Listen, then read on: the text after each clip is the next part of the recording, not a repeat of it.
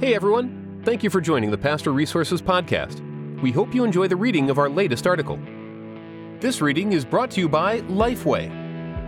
The Christian Standard Commentary series focuses on the theological and exegetical concerns of each biblical book, while paying careful attention to balancing rigorous scholarship with practical application. Grab your copy at lifeway.com.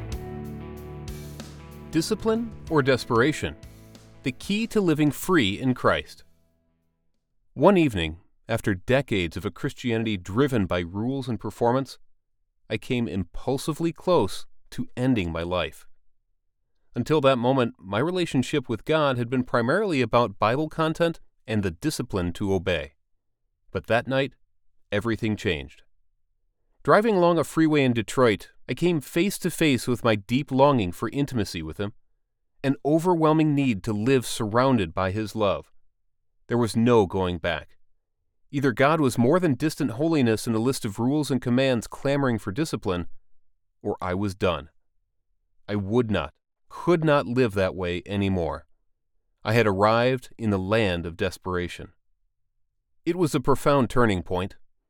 I slowly began to understand that Jesus invites us to abide in His love, not sign up for spiritual boot camp. John 15:9. As I studied the Bible through this new lens, it soon became apparent that Scripture describes our walk with God, without fail, as inseparably linked to passionate desperation. David dances before the Ark of the Covenant with great abandon, 2 Samuel 6:14, reflecting his psalmic declaration, "O God, my soul thirsts for you, my flesh longs for you in a dry and thirsty land, because your loving kindness is better than life." Psalm 63, 1-3. In Luke 7, a woman desperate for Jesus' love passionately bursts through the door of a Pharisee's home and falls sobbing at Jesus' feet.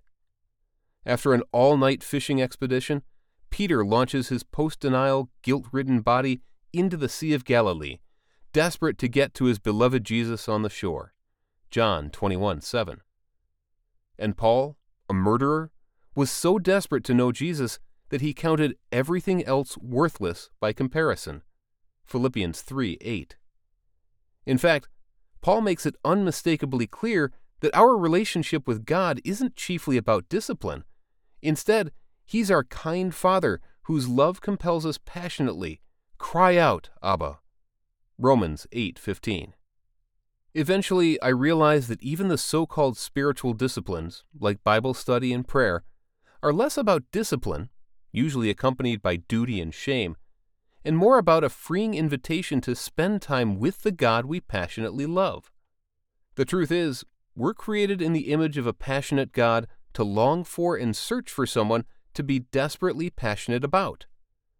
Or, as George MacDonald put it, the soul God made is hungering. If we are not desperate for Him, we will be desperate for someone or something else. Eventually, the bright lights and compelling promises of other lovers will lure us away like Disney's Pinocchio, who meant so well, but ended up on Pleasure Island, braying like the donkey he had become. And when the spiritual battle gets intense? During the Boxer Rebellion, communist soldiers commanded a young village girl to trample the cross of Jesus. Instead, she shifted her hands heavenward, singing, "Jesus loves me," as guns blazed, sending her to glory. Discipline moves us to accomplish much, but we will only die for one we desperately, passionately love. So, what to do? Start by getting honest about the inability of other lovers, including discipline, to fulfill the longing of our hearts. On that life-changing evening years ago, I ran with abandon from a bleak religion of rules and discipline and a lying lover named Performance toward Jesus, who compassionately embraced me and smothered me with the kisses of the Father. Today, I abide in Jesus Christ, not because I'm painstakingly spiritual or remarkably disciplined, but because I'm madly, desperately in love. Today's reading was sponsored by Lifeway.